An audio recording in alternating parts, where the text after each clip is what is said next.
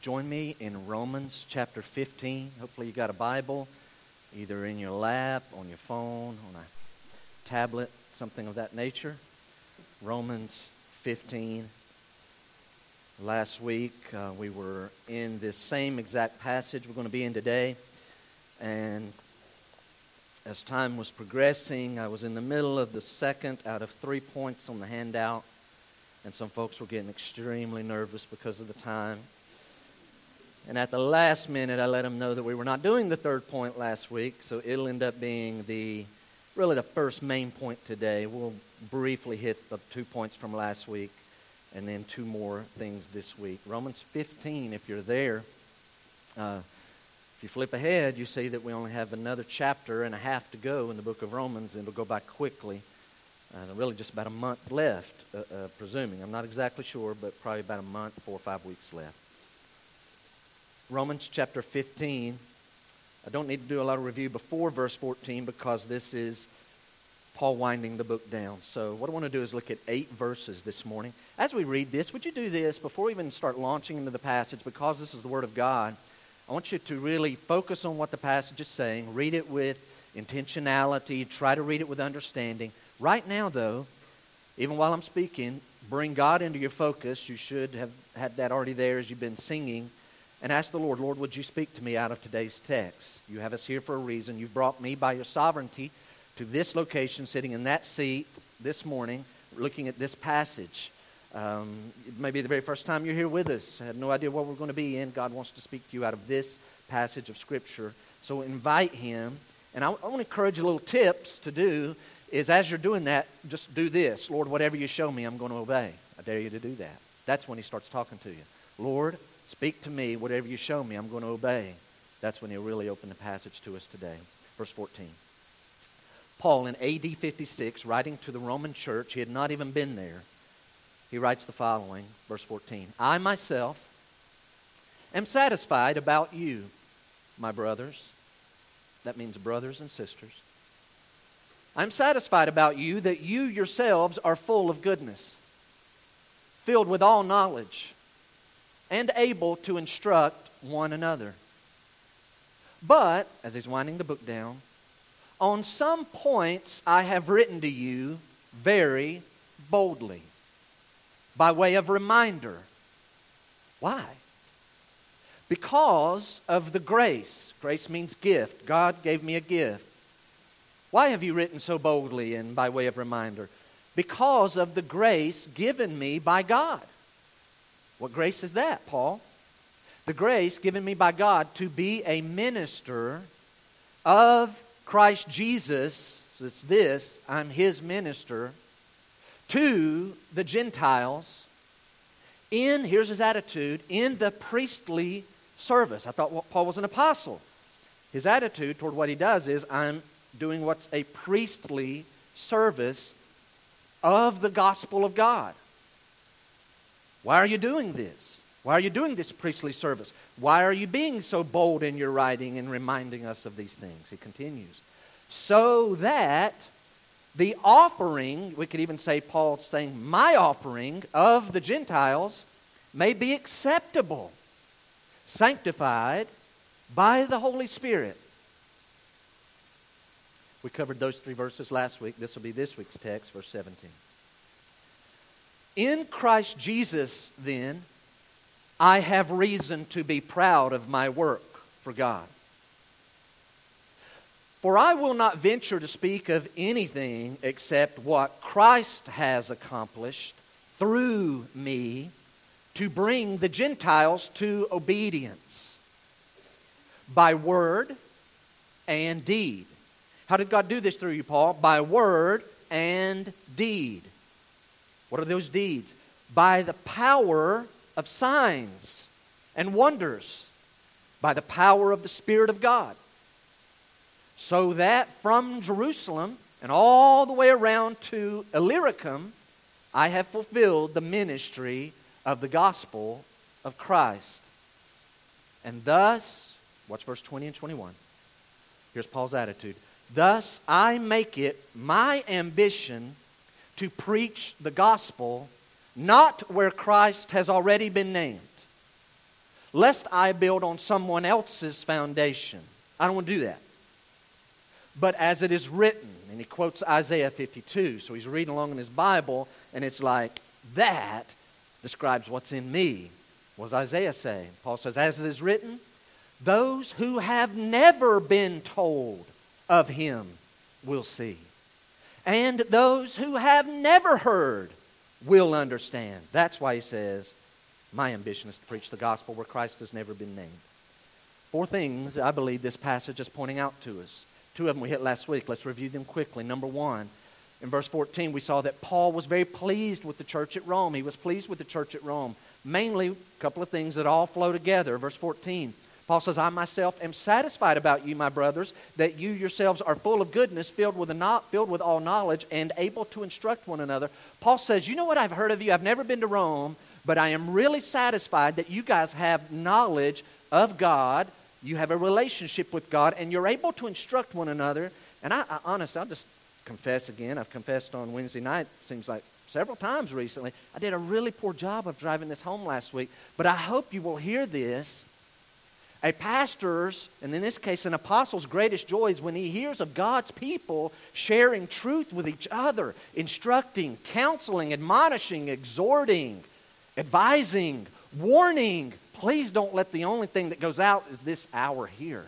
You guys can do so much more than we can do in a Sunday school and in a brief time on a Sunday morning or a Wednesday night. You guys have the power. You have much more knowledge. Encourage each other, instruct each other in the Word of God. Number 2, second thing we saw in the passage was out of verse 15 and 16. Not only was Paul pleased with the church, Paul says, I'm like a priest serving the Gentiles. Paul says, I was bold in my writing to you, and I believe that the Romans, as they're reading this, after 14 chapters, would go, yeah, you're not kidding. You've been extremely forceful, very authoritative. We don't even know you to the face. We don't know who you are. We've heard of you, but we wouldn't know you if you walked in the building. How can you just be so authoritative toward us? Here's Paul's answer.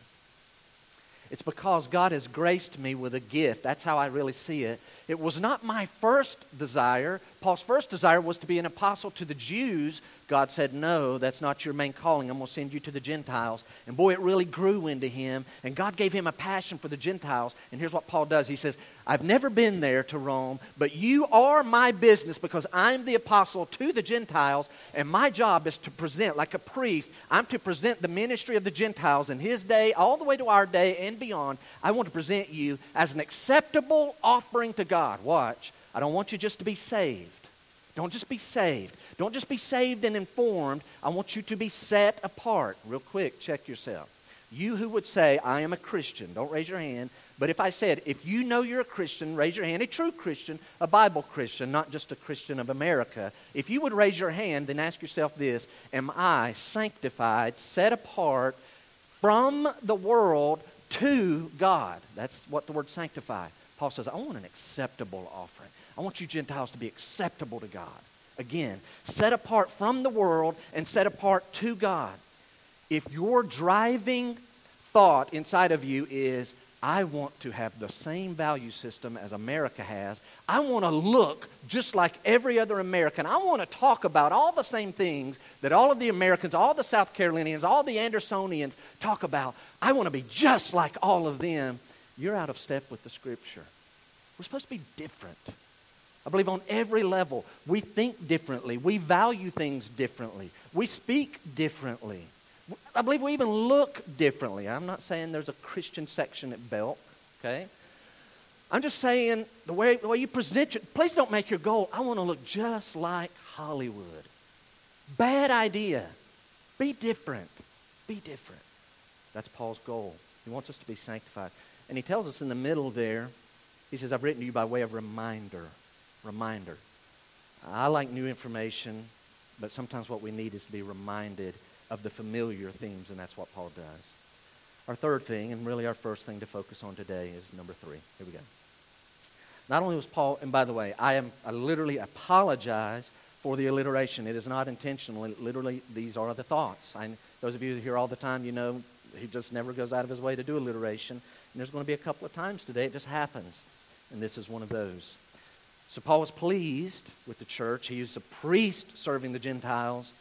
And then starting verse 17, 18, 19, here's pretty obvious. Paul is very proud of what Christ has accomplished. Paul's very proud. Verse 17. He says, in Christ Jesus. That's the key phrase. In Christ Jesus.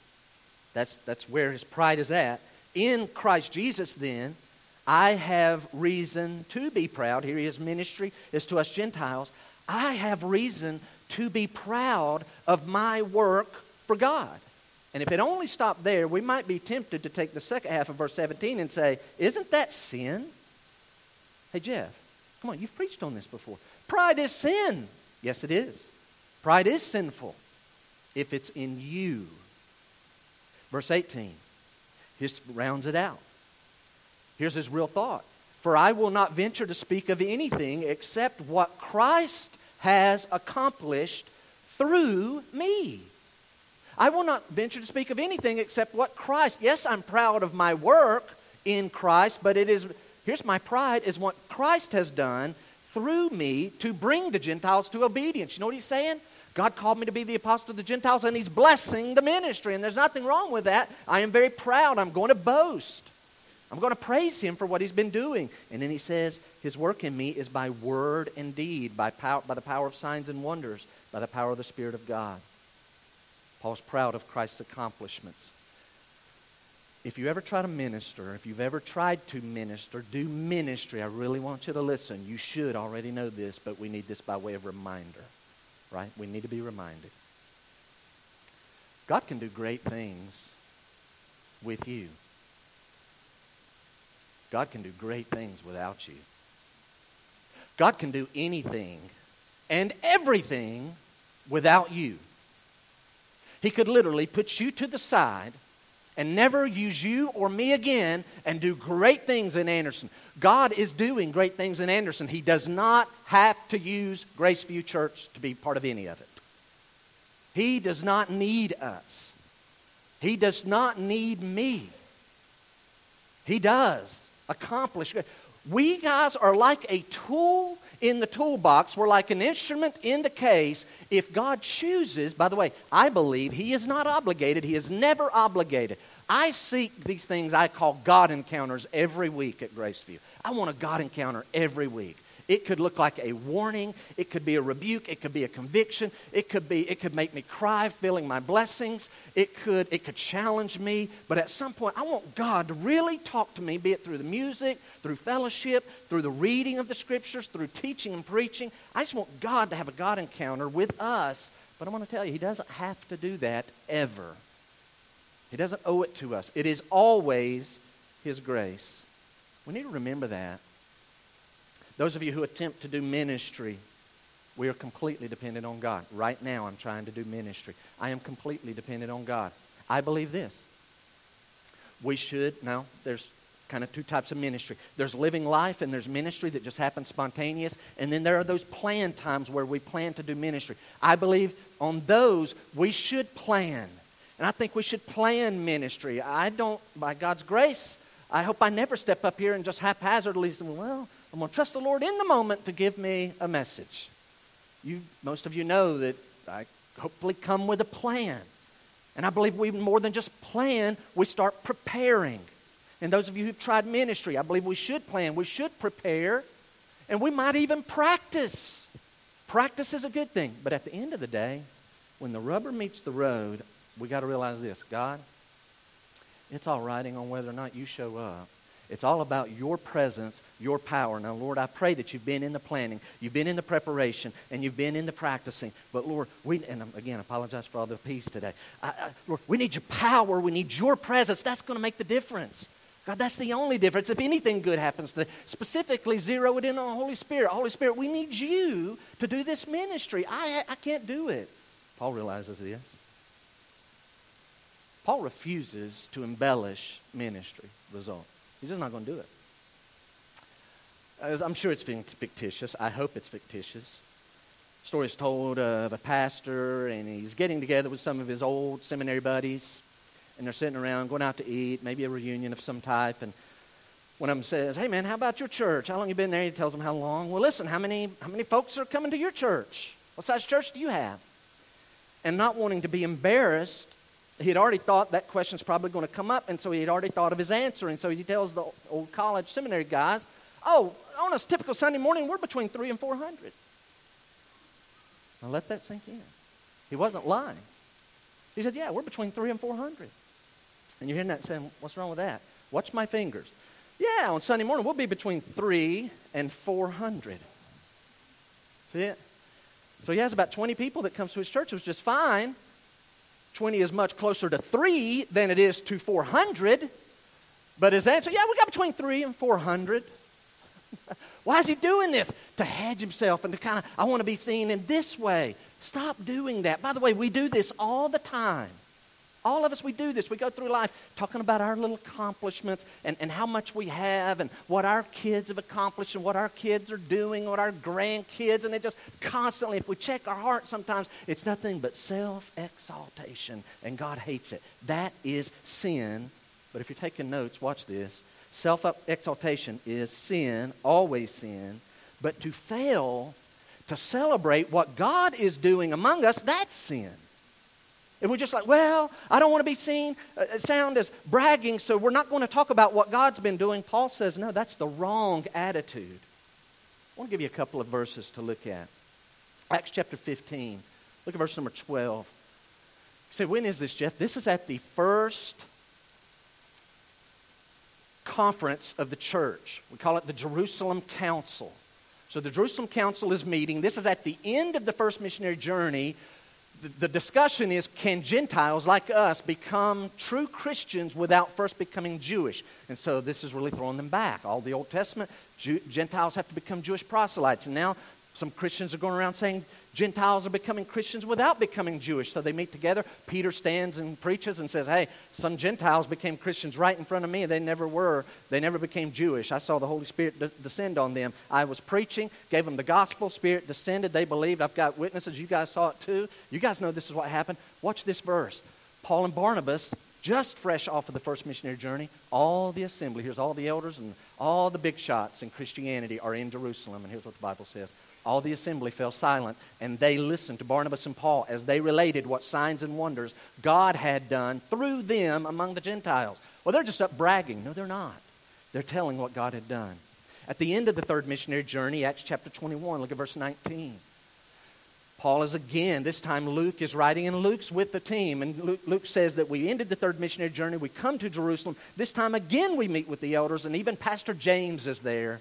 And after greeting them, he, Paul, related one by one the things that God had done among the Gentiles through his ministry. Please, I want to offer this to you guys.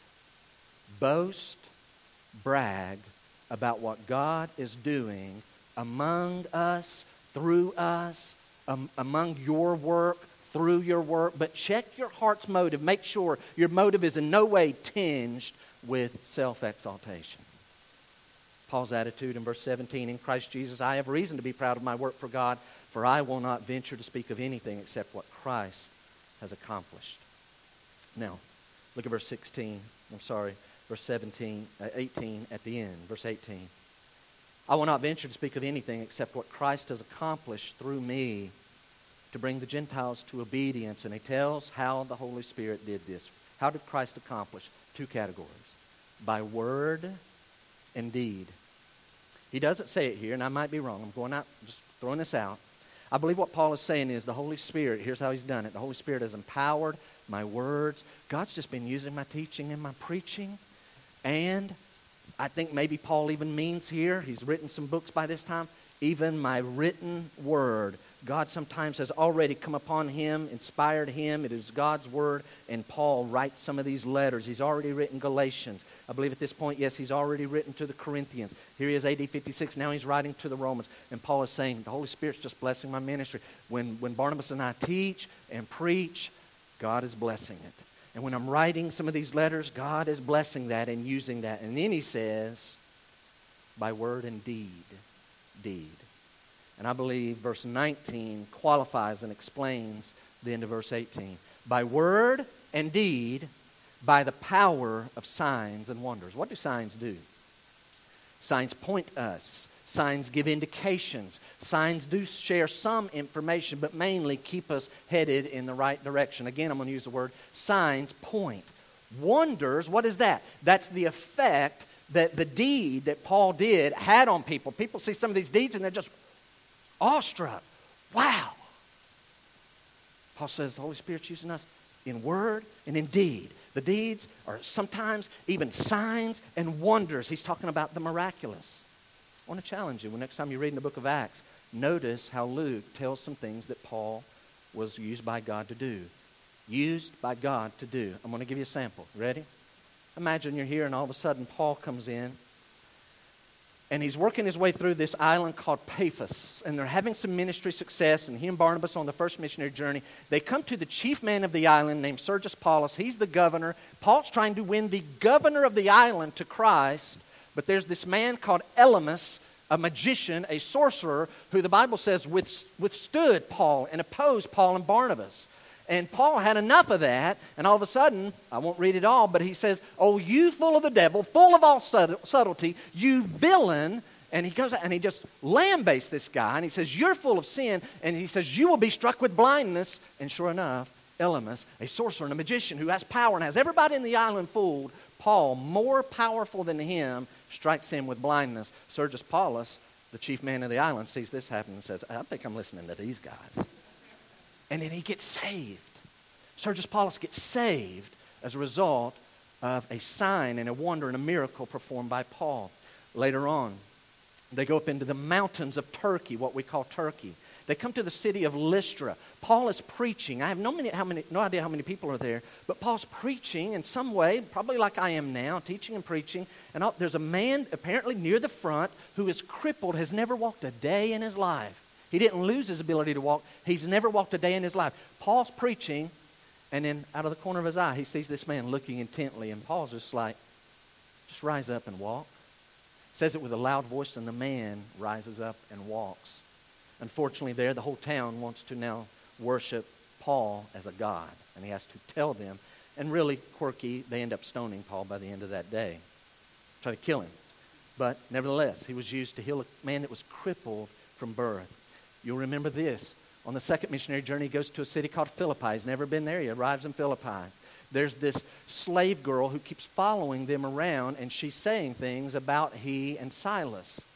But she's full of a demon. She is possessed of a devil. She has an ability, because of being possessed by the devil, to apparently do some version of fortune telling, and she makes her masters a lot of money, and Paul has finally had enough of it, and he casts the devil out of this girl, and all of a sudden she has no more power. And her masters are very upset for not getting any more money. You've taken her ability away. And they end up having Paul and Silas beaten and thrown in jail. Nevertheless, he casts a demon out. Another time, he's in the city of Ephesus, 300,000 people. Paul, listen, God was blessing Paul's ministry so much. Watch this. Paul is not even there, but aprons and handkerchiefs that had been worn by Paul were taken around. They were bringing all the sick people out. God was moving so much.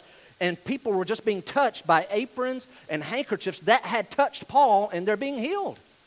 And you're like, well, that makes no sense. He surely has to be there. No, God is using him so powerfully, he's not even there. Kind of like Peter at one time. Just the shadow of Peter walked by and hit people, and they started getting healed. And demons cast out of them. This is what Paul is talking about. Holy Spirit's blessed my ministry with signs and wonders, these awesome deeds, and through his words. Let me give you two more. Those who have been here a while, you'll say, well, Jeff preaches a long time. Paul preaches a long time. He's ending up the third missionary journey. Read it. He preaches till midnight. And they're up in an upper room somewhere. And there's a young man. The word that's used for him is apparently a young man between the ages 14, maybe 18. His name is Eutychus, which means fortunate. So he's sitting in the window, and while Paul is preaching till midnight, poor kid just gets so sleepy, falls right out of the window, falls 3 floors and dies. Dead. Paul goes down and raises the young man back to life. That's signs and wonders. As he's on a sailing journey and approaching Rome, he ends up shipwrecked in Acts chapter 27. As he comes to chapter 28, they're shipwrecked on an island of Malta. There's a man there who has dysentery. Paul heals him of dysentery. Other sick people start coming out. One after another, signs and wonders. And you may be sitting there saying, why does God do these signs and wonders through the Apostle Paul? Hear me well. There's a reason. Here's my point. Here's what we're heading for. So why don't we see all these things today? I believe there's a real exact reason why God allowed these signs and wonders to be performed by Paul 2,000 years ago. Go in your mind, pretend. Say, I have a completed Bible. I want you to go back 2,000 years ago. There was only what we call the Old Testament. They surely didn't call it the Old Testament. They had no New Testament. Just like today, there were people running around saying, I have truth. I have the ways of life. You need to listen to me. Follow my teaching. So they had Dr. So-and-so, and they had Judge so-and-so. They just didn't have a TV program, right? And so here's the problem. Who are we going to listen to? All of these people are saying they have the truth, and they're religious people and philosophers. Who are we going to follow?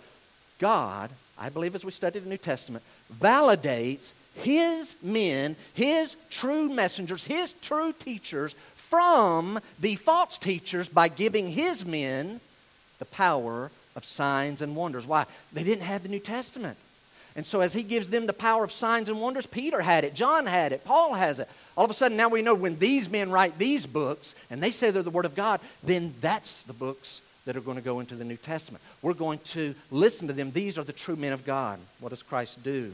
He validates the ministry of His men by signs and wonders. Now, I'll just be honest with you. We're not going to do it today. I don't know when we'll do it.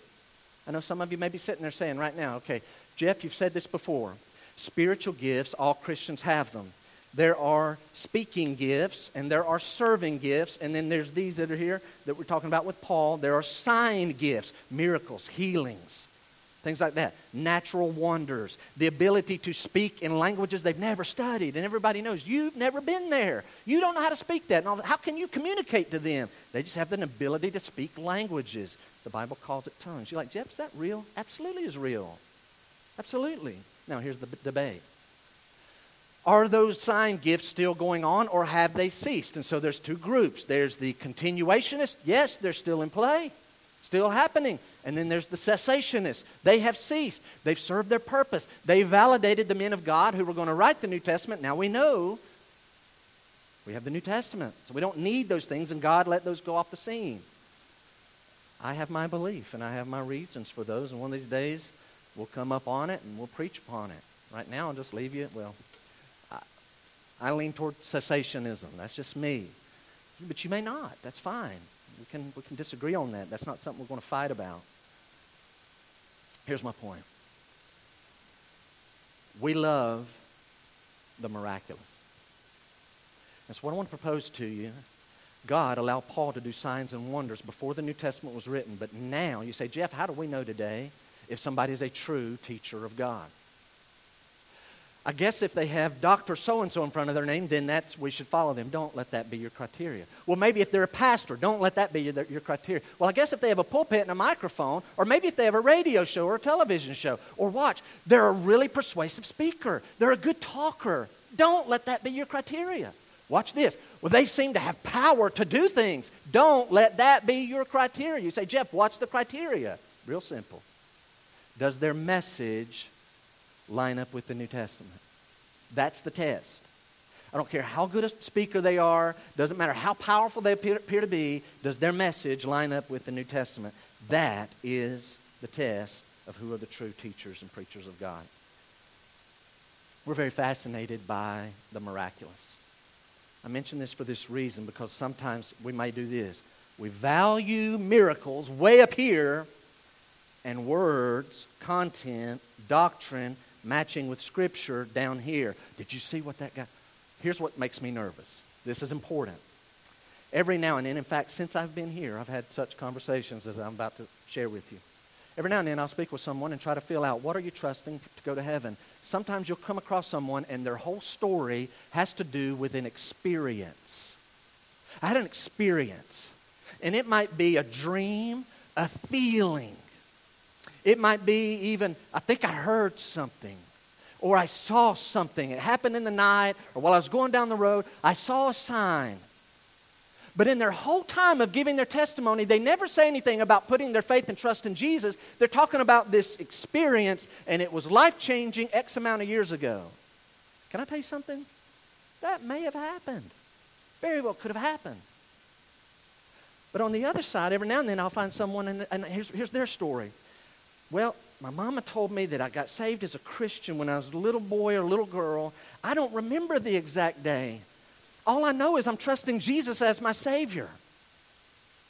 I'm going to tell you, this one here has a time, a date, an experience. This one up here can't give you the time and the day. All they know is they've got some verses out of the Scripture, and they're trusting those things, and they put their faith and trust in Christ based off what the Bible says. I'm going to tell you, as a pastor, this one may have happened. I have much more confidence in this one over here. If this one over here is detached from Jesus and faith in Christ. Don't put your faith in experience. Put your faith in the Lord Jesus Christ. That's where it should be. Write this down.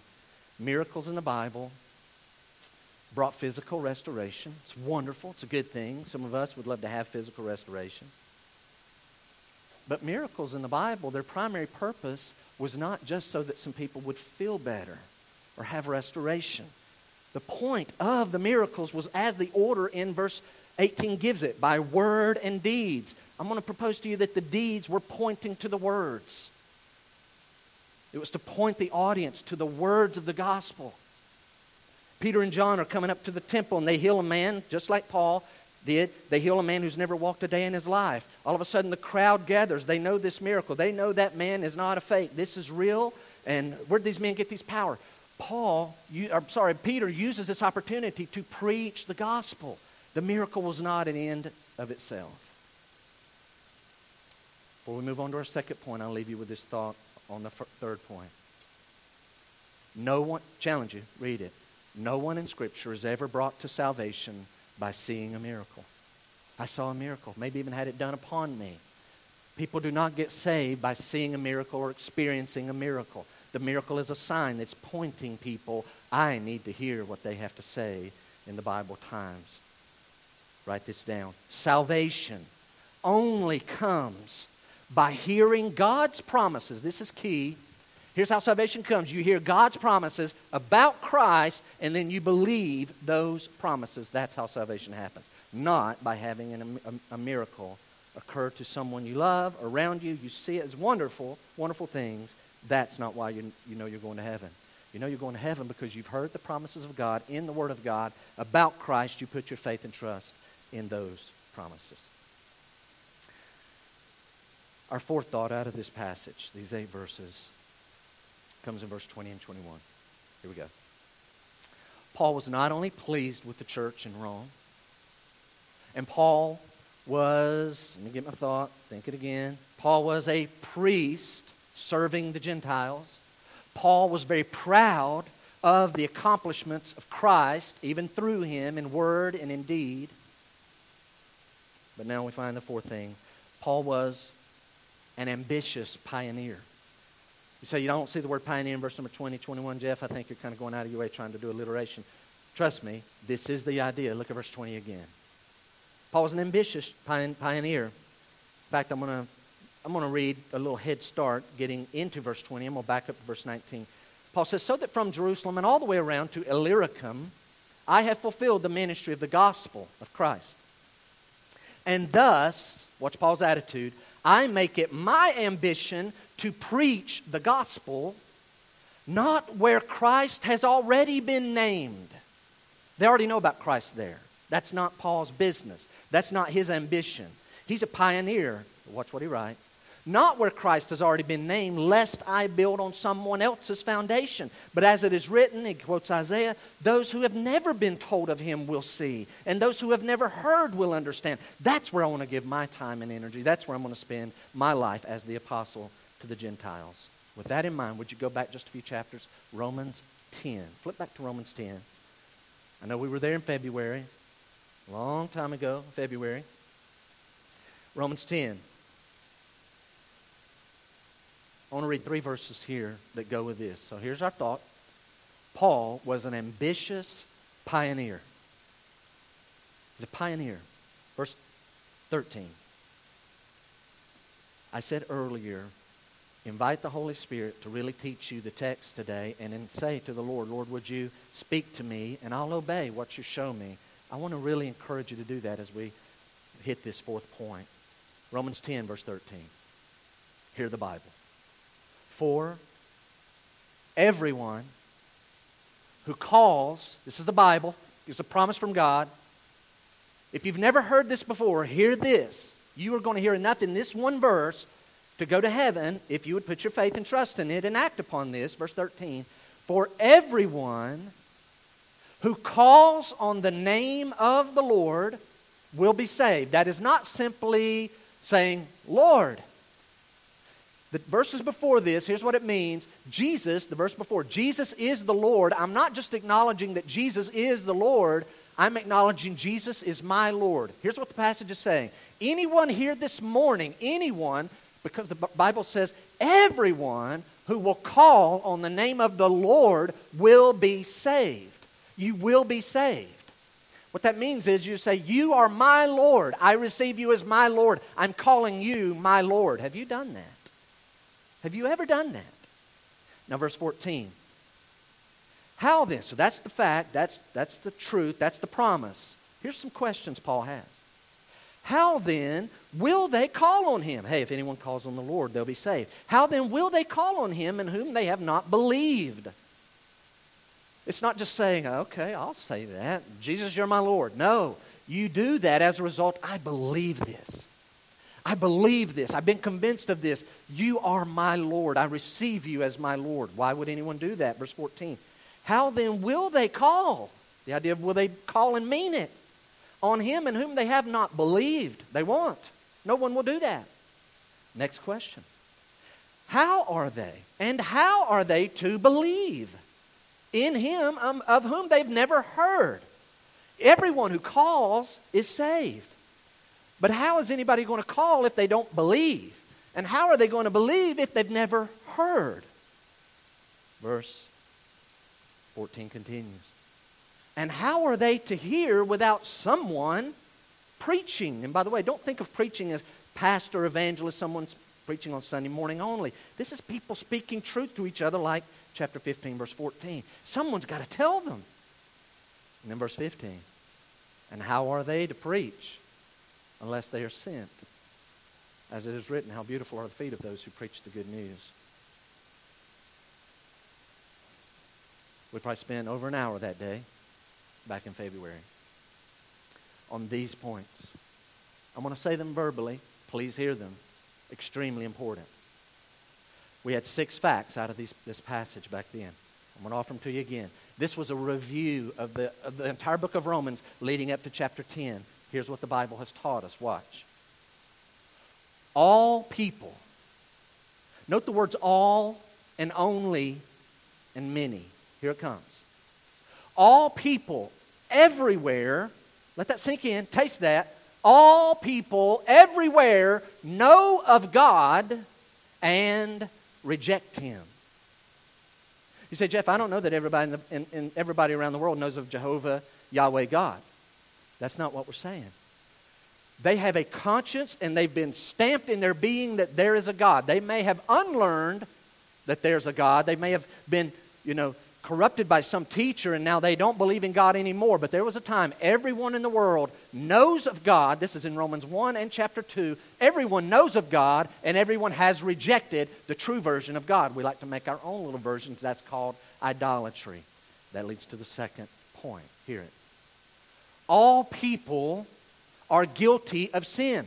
All people all around the world are guilty of sin, and therefore they are under condemnation from God, and they must be saved. That's why we keep using this word, need to be saved. Have you ever been saved? Everyone knows of God. Everyone has rejected God. Everyone commits sin. Everyone is born in this world under condemnation and earns that condemnation by how we live. We all must be saved. Now here comes the one that a lot of people don't like. This is Bible.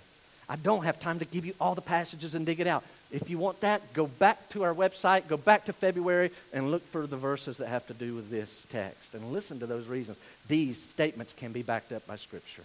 Here's the third one. Salvation. Okay. Everybody knows of God. We've all rejected. Everybody's sinned, under condemnation, needs to be saved. So is salvation possible? Listen. Salvation is possible, but it is only by faith in Christ. You say, I've heard that 100 times. You better taste it. Salvation is only by faith in Christ. Only. Next one. Faith only comes by hearing. No one's going to have faith in Christ if they've never heard of Jesus Christ. They have to hear about Jesus Christ. Fifth fact. Many, at least 1 billion people, have never heard the good news about Christ. So right about now, you should be saying, hold on, this is presenting some problems. All have knowledge of God but have rejected it and inwardly gone to idolatry. We all commit sin. Therefore, we're all under condemnation, need to be saved. Salvation is possible, but it is only by faith in Christ. Faith in Christ can only happen by hearing of Christ, and many have never heard. I don't like that. That sounds unfair, and I realize where your mind's going, and you need to go back and listen to that sermon in February. Here's the sixth fact. God commands the church to make the gospel known to all people. So as we just read verses 13, 14, and 15, here's the summation. Hear it. God sends preachers. I put preachers in quotes. Again, not pastors. They don't have to be licensed preachers. Just people who know the gospel. Here's how it happens. God sends preachers. Preachers preach. They speak. People hear. People hear. Watch this. Some who hear believe. I believe that. Those who really do believe call on Jesus as Lord. All of those who call on Jesus as Lord are saved. Did you catch it? God sends preachers, people who know the gospel, men, women, young people, sends them out. They speak the gospel. People hear the gospel. Some of the hearers believe. Those who really believe call out because they believe. All who call out get saved. You say, wow, okay. Now here's the thing. If anywhere along that path, anywhere that pattern is broken, what happens? If people aren't sent, they don't preach. If people are sent, money is given and they've answered a call and they go over there but they don't speak, then people aren't going to hear. And if people don't hear, they're not going to believe. And if they don't believe, they're surely not going to call. If they never call, they're not going to be saved. If they're not saved, what happens? What happens to these people? They go to hell. They go to hell. So my question this morning is this.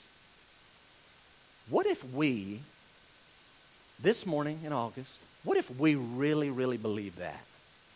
What if we really believe that and the ramifications of that? What if we stop thinking, wonder how long till the service is over? Now, hold on. Time out. You just said 1 billion people have never heard about Jesus. Wait a minute. Well, we got to think this through. If we really believed everybody out there knows of God, even if they don't know the God of the Bible, they know of God. Yes, creation, conscience, innately in them. Yes, they've rejected it. They've gone another way. They've all sinned. They're all under condemnation. Salvation is available, but it's only through Christ. It's only by faith in Christ. But if they never hear, then they can't have faith in Christ. If we really believe that, you say, well, Jeff, if we really did believe that, then we would probably be all about missions around here. Missions would probably be our number one focus. And to that I would say, almost. You have a powerful quote, and I believe a biblical doctrine from John Piper. So we do need to feel the urgency of missions, and that's where we're going today as we make our way back to chapter 15. This is obviously where we're going. But Piper offers the following, if you want to write it down. He says, missions is not the ultimate goal of the church. You're like, what? Missions is not the ultimate goal of the church. Worship is. Missions exists because worship doesn't. I know many of you have heard that quote before, but there's some of you right now going, I have never heard that. This, I believe, is a biblical perspective. Let me read it again. Missions is not the ultimate goal of the church. Worship is. Missions exists because worship doesn't. Hey, what does that mean? Why don't you write that down? Look this way. What does that mean? I think here's the paradigm. Here's the proper way of looking at this. Say, Jeff, do we not pray and like sacrifice and give and write checks and pray some more and really pray about, do I need to go and even leave home? Leave home. I love America and some are going to go over there. Don't we do it because people will go to hell if we don't? Absolutely. That's one of the main reasons. It's one of the main reasons. There may be a young person, middle-aged person, older person sitting here this morning. You need to go to them. And one of your main purposes, your main motives may be because I don't want people to go to hell. They're going to go to hell unless they hear about Jesus. It's the only way. I've read those passages. No one can go to the Father except by me. There's none other name given among men whereby we must be saved. Romans chapter 10, it's all in there. You have to put your faith in Christ. We've got to go tell them. I'm going to go tell them. They're going to go to hell. That's a great second motive. First motive is this, guys. If God could roll back and we were to see God right now, you know what would happen? We'd say, I want those people to get saved. But more than that, God, you deserve to be worshiped. We got whole sections and pockets on this globe where people are not worshiping you. You deserve to be worshiped. I'm going to go tell those people, and they're going to be won to Christ, and they're going to start worshiping you because you are that great. It's about Christ, guys. It's always about Christ. The byproduct and the benefit to us is we don't go to hell, we get to go to heaven. The main thing is worship. That's what drives the church. That's what drives mission. More people get saved, more people worship Christ. Romans 15. Romans 15, look at verse 20. Because Paul gives this analogy here, and it's a little puzzling at first. Ready? Paul says, and thus I make it my ambition to preach the gospel not where Christ has already been named, lest I build on someone else's foundation. So we have this analogy. I want to make 2 quick points. Y'all ready? Ready for 2 points about this analogy? This, lest I build on someone else's foundation. Point number 1 about that. Here it is. You ready? Do not mistake this, lest I build on someone else's foundation, as Paul being a maverick, as Paul being going rogue, or as Paul, watch this, this is not Paul saying, hey, that's fine for you guys. I like to build my own floor plan. Okay? You guys, y'all can build on that same old foundation. I'm going to start my own foundations with my own floor plan. Say, Jeff, you lost me. Watch. This is not Paul talking about the message. I know you guys have that message. I kind of want to start my own philosophy, my own message. No, it is not about the message. It's about the location of the message. Paul is not talking about the content of his gospel. He's talking about the location of his gospel. Paul's ambition is, I want to preach the one true gospel. Yeah, Paul, we all want to do the same thing. We all want to preach and teach the same. There's only one gospel, exactly right. But Paul is saying, I want to go where no one has yet heard the name. That's where I want to spend my energy. That's what God put into him. That was his passion. He sees his calling. I am a pioneer preacher going where they've never heard. They've never heard about Jesus. They have to. I'm going to them. Second thought about this analogy of, I don't want to build on someone else's foundation. Second thought. Ready? You want to write this one down? Building on another's foundation is not wrong. So if you're reading verse 20 and go, well, I guess doing ministry where people already know about Jesus, I guess that's wrong. Verse 20, this is not a command. This is a description of the calling in Paul's life. You're just a few pages away.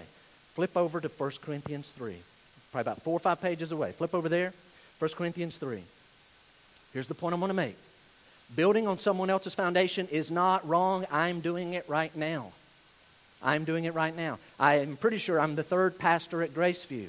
And if you were to go back to some of this same congregation when you were Northside, I think I'm probably the 6th pastor, at least the 6th pastor, maybe 7th, I'm not sure. I'm building on someone else's foundation. I didn't start this work. So is it wrong? Is it sinful? No.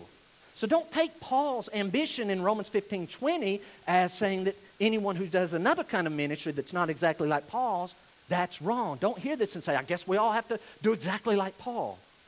1 Corinthians 3, watch verse number 5. So here's the setting. Paul went into Corinth. No one knew about Jesus. No one there knew about Jesus. There's a couple there, and they're Jewish, and they're looking for the Messiah. I've never been told about him. Paul comes in, starts working with Aquila and Priscilla, and all of a sudden, he's making tents and working with leather, and then on the weekends, he's down preaching at the synagogue, telling the Jews, your Messiah has already come. They've never heard about Jesus, and all of a sudden, there's a church in Corinth. Paul ministers there for a while. Then Paul leaves. Another man named Apollos comes after Paul, and I believe Apollos is probably a more gifted speaker and preacher even than Paul. And so all of a sudden, all these people in the church starts growing. And man, we love Apollos, but you got some old guard people. Well, I still like Paul. He's the founder. He's the apostle. And so I'm a fan. I'm a disciple of Paul.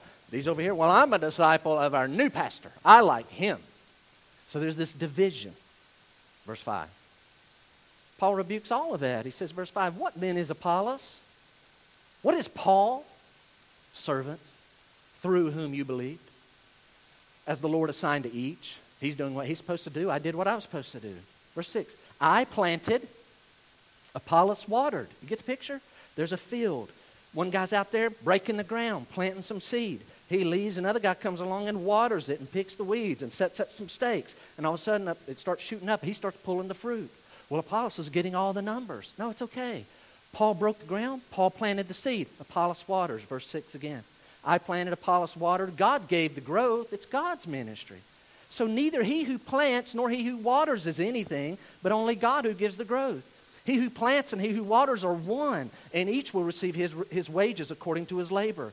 For we are God's fellow workers. You are God's field, God's building. Now he goes back to this other analogy, verse 10. You're God's building, Corinthians. According to the grace of God given to me, here's how it happened. Like a skilled master builder, I laid a foundation. I was the first guy in town. I started preaching the gospel. Some of you got saved.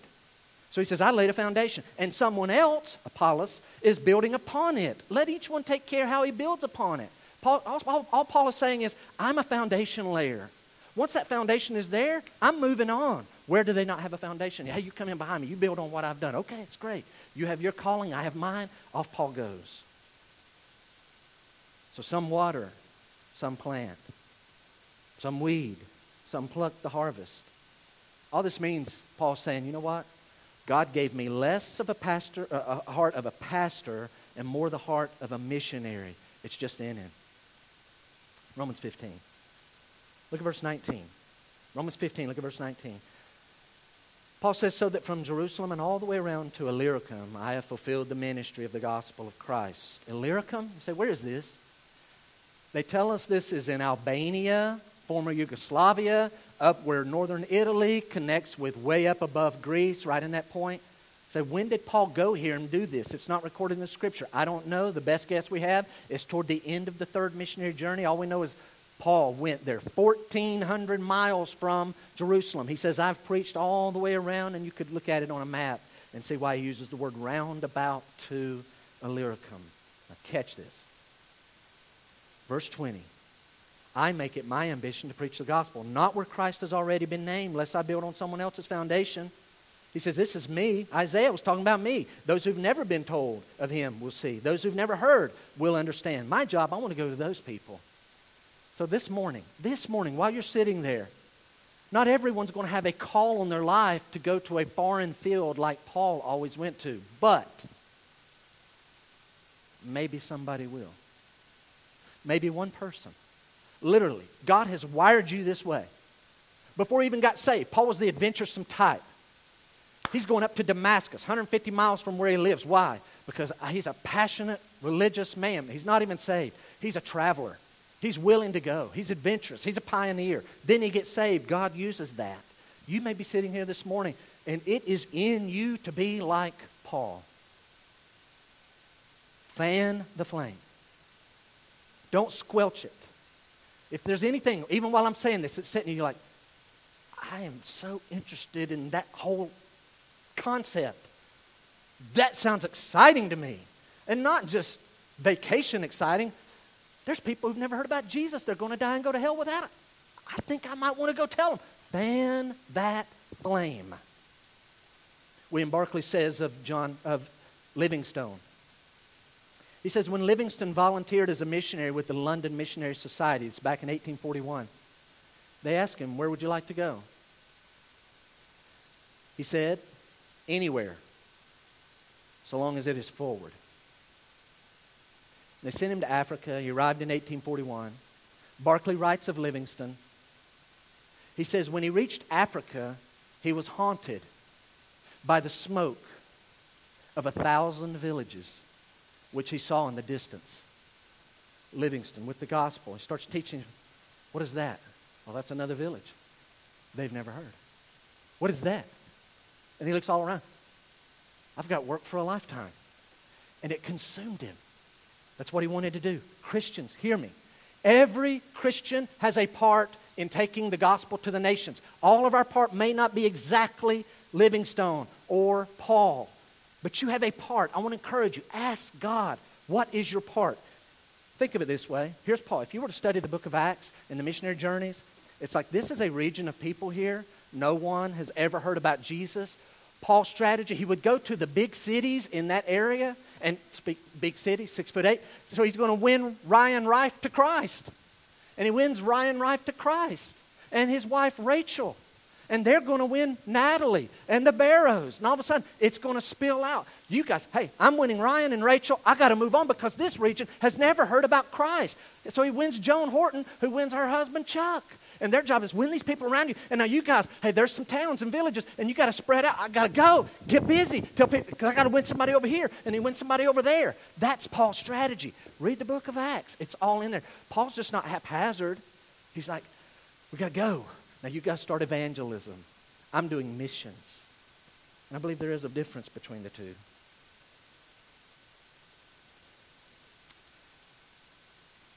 Back in February, I said the following.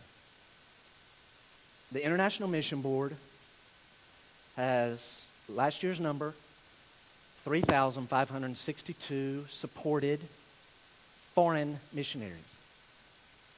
So we have like 5,000, I think, North American missionaries, 3,562 foreign missionaries. And you may hear that and say, that's awesome. That's great. It is. But there are 46,000 Southern Baptist churches. 46,000 Southern Baptist churches, 3,562 foreign, not North America, other continents, foreign missionaries. 46,000, we've run the numbers before. You'll remember, you would have to go to 13 churches to find one foreign-supported missionary by the International Mission Board. I don't know that that's where we're supposed to be, guys. I got to believe there should be more, and maybe we're saying, well, there's not enough financial support to send more. Duh, that's a problem. Or maybe we have funds to send more, but no one's feeling the call to go. No one's of the adventurous spirit. No one has the burden for souls in foreign lands. Like Paul, that's a problem. And I want Graceview to not be part of the problem. We need a renewed emphasis. By God's grace, we will not speak of missions only at Easter and at Christmas. Already in my heart, and it's been coming out, if you've been on Wednesday nights, it seems in the last 4 months, hardly 4 to 5, maybe 6 weeks goes by, but that we do a night dedicated to missions. This Wednesday night coming up, Brian and Martha Conrad are going to be with us, and they're going to talk about how they're getting ready to go to West Africa in January. You need to come. Have a question on your heart. Come. You say, I don't normally come Wednesday night. Come. I know my question. We're going to dinner with them on Tuesday night. I want to ask them, tell me about your call. How did you know? Tell us about that. What did that feel like? When did it start? You ought to be here. Missions is going to be a point of emphasis beginning in our children's ministry. It's going to. Now, if you as a parent hear that and say, hold on, what did you just say? Are you going to be telling my kids as they're just like little 4, 5, 6, 8, 9, 10-year-olds about missions? Planting seeds in their mind? What are you doing down that hallway? That's exactly what we're going to be doing because it's biblical. And if you're like, I don't know that I like that, I would suggest change your heart. And if you're just like, that just makes me nervous, we might not be the church for you. That's what we're going to do. And that mentality needs to go throughout. I believe we need to get out of this mentality, this one here. I think the American church has fallen into this, and it's a big competition. Here's the mentality. I call it this. What do you offer me? So it's where all the churches, hey, I've got plenty of options. So here comes a Christian. What does your church offer me? How often do you feed me? What's my prize if I come to your thing? Well, hold on. Let me see. Now, what's yours? Hey, they're winning. You might want to step your game up. They've got more. Okay. Whoa! This one over here off. And that mentality starts at the cradle to the grave, man. It runs all the way throughout. What are you going to do for this group and for this group and for them and them? I want us to start asking a different question, and it goes like this. What can you offer God in the limited time you have to live your life? That's the question we need to be asking. Stop, what can you do for me? No, God, what can I do for you? I only have a little time here. See, T. Studd worded it this way. Only one life, which will soon be past. Only what's done for Christ will last. Only what's done for Christ will last.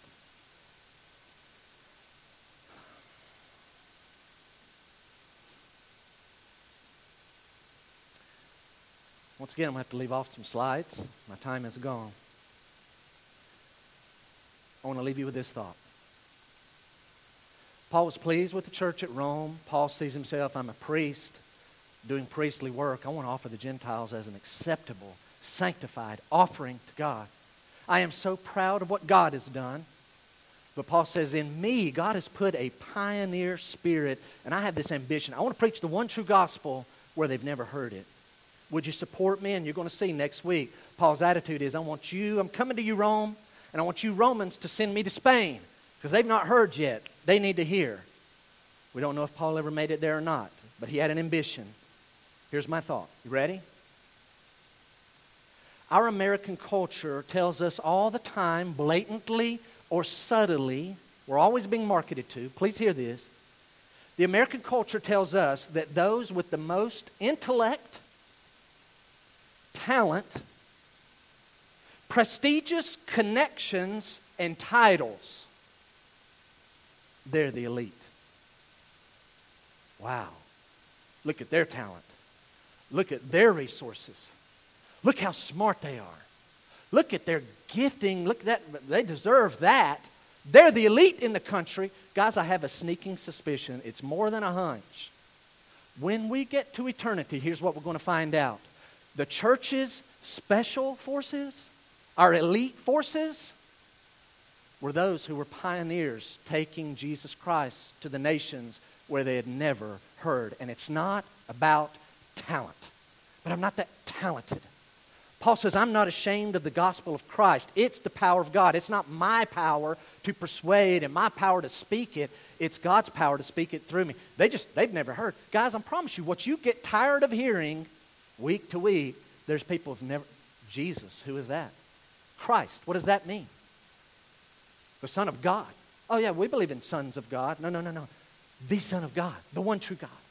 The only way to heaven. They've never heard it. Those who take the gospel to the nations are the elite. Paul's attitude, if you'll back me by prayer and support me financially, I want to be the guy that goes in the power of the Holy Spirit, armed with the power of the gospel to see lives change. Would you bow your heads for a moment? Heads bowed, eyes closed. Just a couple of questions.